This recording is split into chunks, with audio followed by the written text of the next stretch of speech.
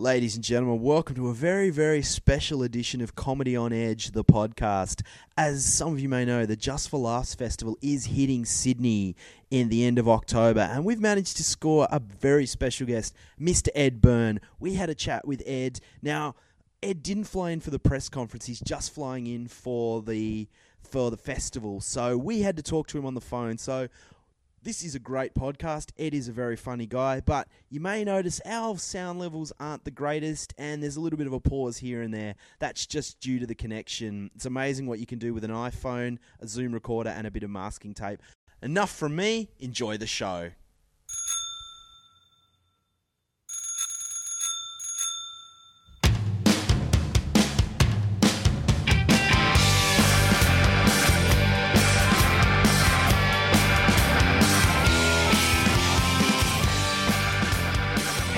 Annoy me though, because you can't win an argument with a parent. That's my problem. And I like to think of myself as quite good in an argument, you know, quick with a line and stuff. Like I had a guy say to me one time, said, if you look up stupid in the dictionary, there's a picture of you. I'm like, well, I'm not the one who had to look up stupid in the dictionary.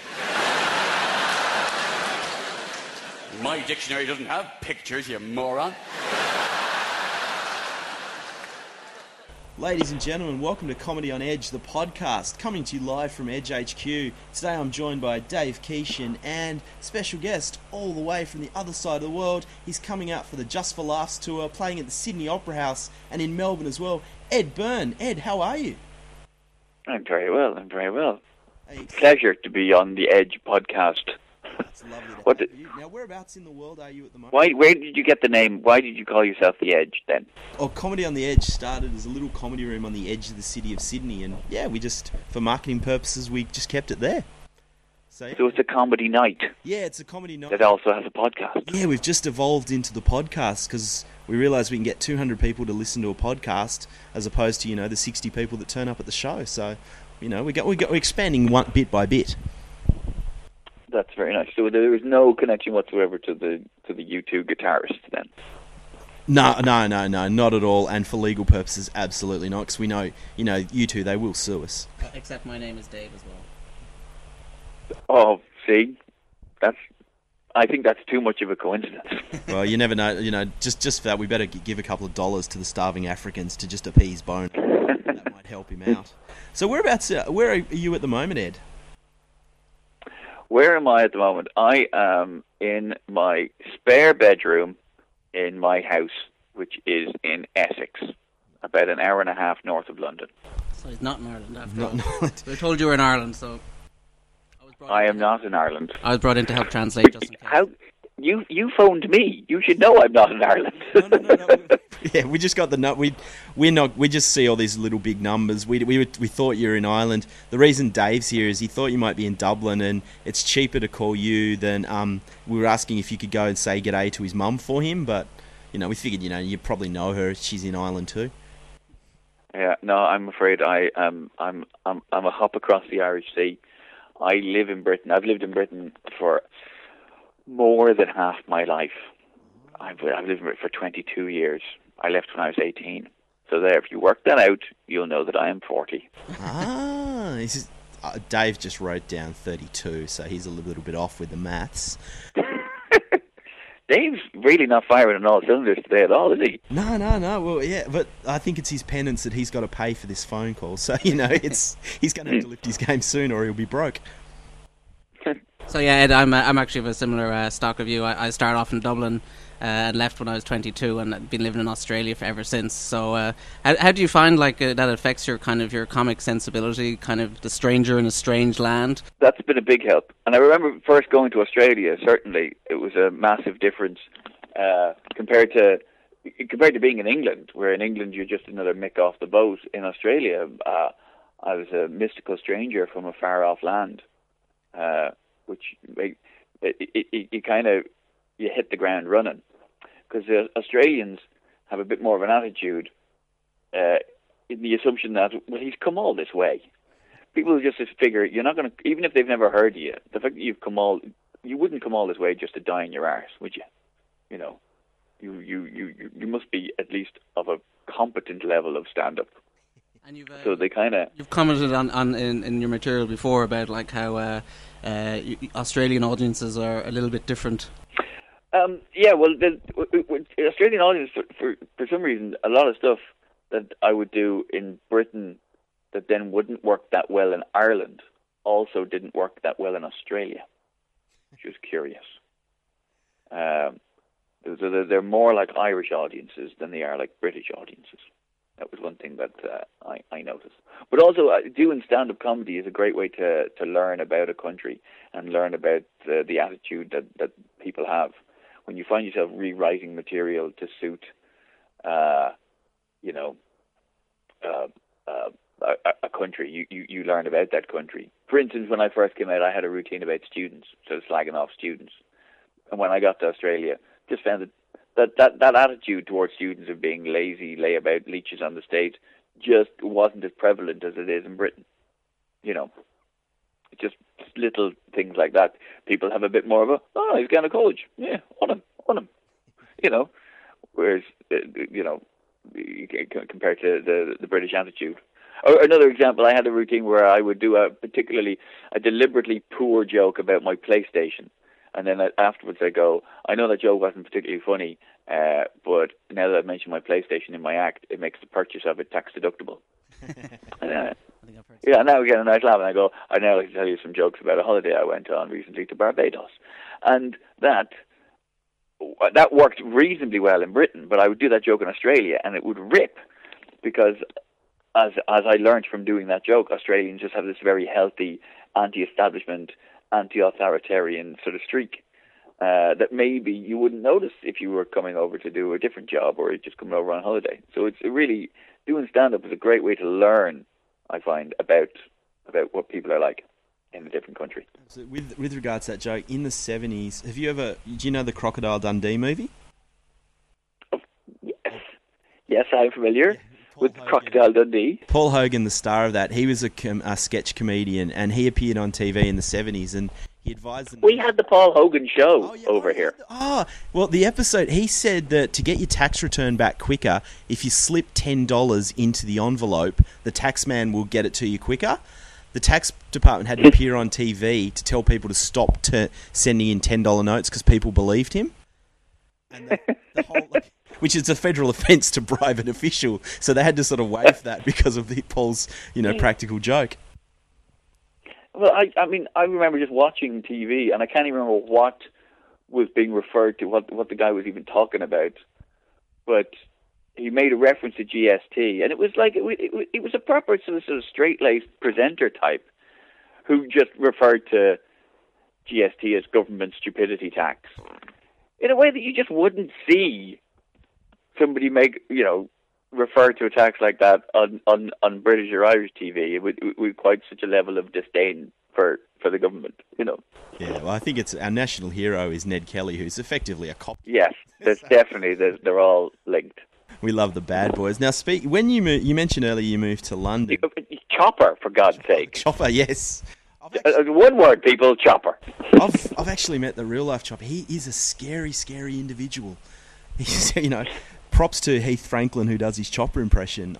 Well, yeah, I mean, I know Heath Franklin, and that's as close as I want to get. Yeah, no, yeah, you're really not missing much with the real Chop, as he likes to be known as.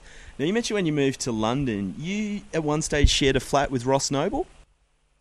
Yeah, we lived together for, 2.5 years we lived together, yeah. Now, I understand there was a bit of a rat problem in the flat. Yeah, we managed to get rats everywhere we went. We lived in 3 different properties over that 2.5 years. Wow. And admittedly, one of them was a house and one of them was a flat on the ground floor. But one of them in Finsbury Park, we were actually on like the 3rd or 4th floor. We were at the top of the building, and we still managed to get rats. They must have come up through these 3 properties beneath us that were filled with nice suburban families who probably didn't have rats, and the rats were coming up going, no, trust me, lads, it's going to be worth it. We went through a phase where we didn't even bother washing up. We started buying paper plates, but Ross would still put the paper plates in the sink rather than in the bin. Now, is it true that he's thought of an ingenious way to try and get rid of the rat problem? I did once come home to find Ross in his pants, wearing a pair of those like those glasses with the lights on them that DJs use, and with an air pistol in each hand in the living room. Yeah. Nice. Now, so you're coming. So that is true. I don't know if part of that was him building his own mythology. I don't know if he heard me coming up the stairs and thought, right, it's time to turn out the lights, put on the DJ glasses, and get into big pants. Yeah, no, he's building the legend. Now, you're coming out for the Just for Laughs festival. You've also done Just for Laughs in Canada. So, what do you love about the festival? Like, you obviously travel the world for festivals. What do you love about the whole festival scene? Well, do you know what I love about the Just for Laughs one in Montreal is that it's the most industrial one. It's the one that really feels like you're not so much at a comedy festival, you're at a comedy conference. Do you know what I mean? Because everybody's staying in the one hotel, and the whole thing is geared very towards the TV industry and stuff like that. So it actually feels more like and this is the very thing that most people hate about it. It feels more like a festival that really takes the industry of comedy incredibly seriously. So there's something about that I quite like, in that it's not other festivals like Melbourne and Auckland and are far more relaxed, and people that are enjoying themselves, and you're there for the audience.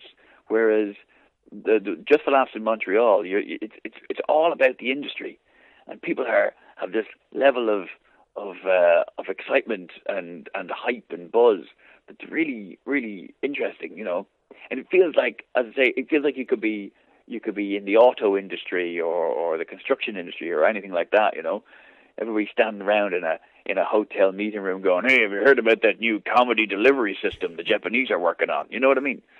So I actually find that really quite fun. Yeah. Do you think it's sort of like a bit like the high school reunion too? Because obviously, like you're going to be performing with comics like on the scene. You don't see each other every day. Like, you don't clock on and see everyone. You sort of may rock up once a year and sort of see, you see everyone at the festival. Yeah, festivals are great like that. And I remember particularly early on, just really feeling like there was this massive festival scene where there were people who I would see and only see at festivals. But I was going through a phase there where I was touring so much that I would see more of them than I saw of my own family. So I'd be hanging out with people like Phil Nichol, from and Corky and the Juice Pigs, and Rich Hall, and playing pool with them. And I realised, geez, lads, we've played pool now on like 3 different continents in the last 4 months. You'd see them in Montreal, and you'd see them in Edinburgh, and you'd see them in Australia, and you'd see them in New Zealand. And that's quite cool, because you become this travelling band, this festival village that just seems to move around the world. Yeah. Now, you mentioned New Zealand. You're a bit of a fan of New Zealand. I have to admit, which probably doesn't go down that well in Australia, but I am. I am. I was a big fan of Australia more when I was a single man, and as a younger single man, where it was all just about going and getting drunk and hanging out and partying. And then as I grew up, and took my missus out with me. Indeed, I got engaged in New Zealand. New Zealand became more the thing. I go and do a bit of hill walking there and stuff. Not live the Hobbit dream. Do you not find that I visited and found it like it was like a part of Ireland that you just hadn't seen yet, just a little bit bigger? The North Island is a bit like that. It's very like Scotland, a lot of it, particularly. Yeah. And sometimes you do think, I really have come a terribly long way to see somebody that looks a lot like Scotland. But in fairness, Scotland is probably my favourite place on the planet. Now, you're into hill walk. You are, as mentioned, hill walking. You got any plan? Yeah. You're looking at the itinerary. Are you in Australia long this trip? No, I'm really just there for a few days. Especially now that we've had a second kid, I can't get away for very long, and it's a tantalisingly brief trip. I'm going to Australia on this time. I have I'm right in the middle of work. I have a corporate gig the night before I come out to Oz, and then the day I get back, I have to do a TV show here. So it's really just squeezed in. So for your first kid, you named him after was it a Seinfeld character, Cosmo? I did name him Cosmo. I didn't name him after Cosmo Kramer, though. Oh, okay. Ah, so- Damn Wikipedia. Yeah, Wikipedia's got it wrong. Does Wikipedia say I named him after Cosmo Kramer? Yeah, it's, you're a massive Seinfeld fan and you named your first child after Cosmo Kramer. That's one of those things where I don't even know if I should bother correcting that. Shall I just let that be the thing people think? Actually, do you know, and I'm not saying he was named after him, but Cosmo was actually the name of the character in Singing in the Rain, who sings Make 'Em Laugh. Oh, okay. The classic song and dance routine. Make 'em laugh, make 'em laugh. That character's name is Cosmo. So I'm guessing there's no truth. So I'd rather people think that I named him after him. We have a so scoop. There's no truth to the rumour that you named your second child Newman? No. Second child is called Magnus. Magnus. Magnus. Oh, Like nice. Magnus Yeah. Magnuson. Started so. Yeah, exactly. Technically, he'd be Magnus Edwardson Magnus. if you're using the Icelandic system of naming. Oh, no, fair enough. Now, when you've been out to Australia like numerous times. Any plans? Obviously in for the flying visit. Any plans next year, maybe for any of the festivals? No, I think, in all fairness, it won't be until the kids are old enough that they can survive, or I can survive a plane journey with them. Until they're old enough that they can read books or watch films. All right, so we'll see you in 15 years then. I'm hoping it won't be that long. I'm hoping it'll be, a couple more years. When the oldest one's maybe 4. I tell you what to do. When That's you're- old enough that he can be engaged by things. When you're on the plane the next time out here, just have a look at the parents and see the fun they're having in the seats, and you might change your mind.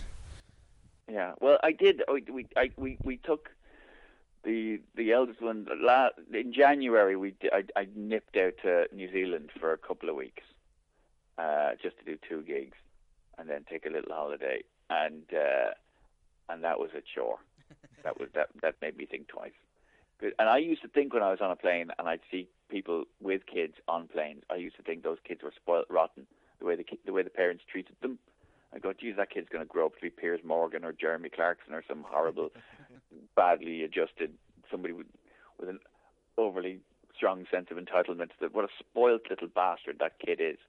But it's only until you're actually on a plane, trapped, surrounded by strangers who are all looking at your kid with hatred, that you realize you will do anything to keep a child quiet on a plane, including pretending to fly. Which is that's the weirdest thing, is holding a baby up and going meow with it when you're actually on a plane. That feels stupid. No, not a problem. Well, congratulations on the second child, and we're looking forward to seeing you out here. Now, you're out here for Just for Laughs. You'll be performing in Sydney, Melbourne. Tickets are on sale. Looking forward to the Opera House? Yeah, I think the idea of getting to play in a massive, icon, an internationally renowned icon, I think that's pretty cool. I'll finally have done both, because I've climbed the Sydney Harbour Bridge. I've done that twice, in fact. Done the bridge climb, yeah. So, because you can actually, Billy Connolly is one of the few comedians you can climb to the top of the Opera House too. Should be in the rider. Right? see, I'd love to be able to do that. It's not a thing that's open to tourists, though, is it? No. He said he was. I think if you rock up with a camera and tell them who you are, maybe they might let you up there. I've got a feeling there's a lot more to it than that. Probably too. I think you've also got to be Billy Connolly. The I will pack my false beard and give it a go. false beard. And my platform shoes. And your platform shoes, and your trike motorbike as well. Yeah. No, that would be awesome to be able to do that. But getting to play the Sydney Opera House is.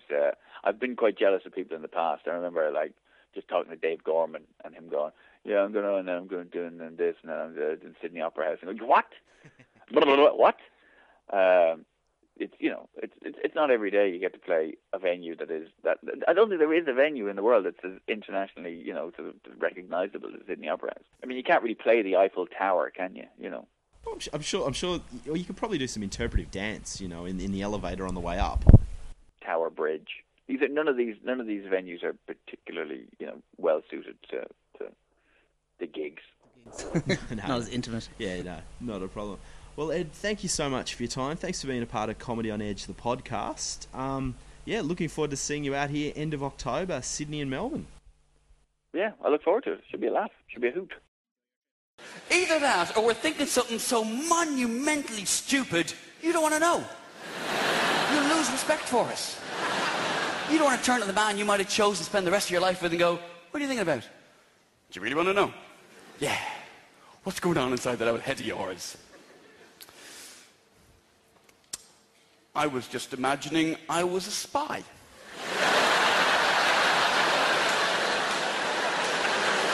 You asked. I was just thinking what a great spot that would be over there for a covert drop-off of top-secret documents. Very good sight lines, very little chance of an ambush. Need to think about these things when you're the Raven. Ladies and gentlemen, that was Ed Byrne. He's in Australia for the Just for Laughs Festival, appearing at the Sydney Opera House and in Melbourne at the Athenaeum end of October. Check out the Just for Laughs website, check out the Athenaeum website, and check out Ed Byrne. For more information, please visit comedyonedge.com, and if you want to find me on Twitter, I am at @M_W_OH. Thank you for tuning in. See you later.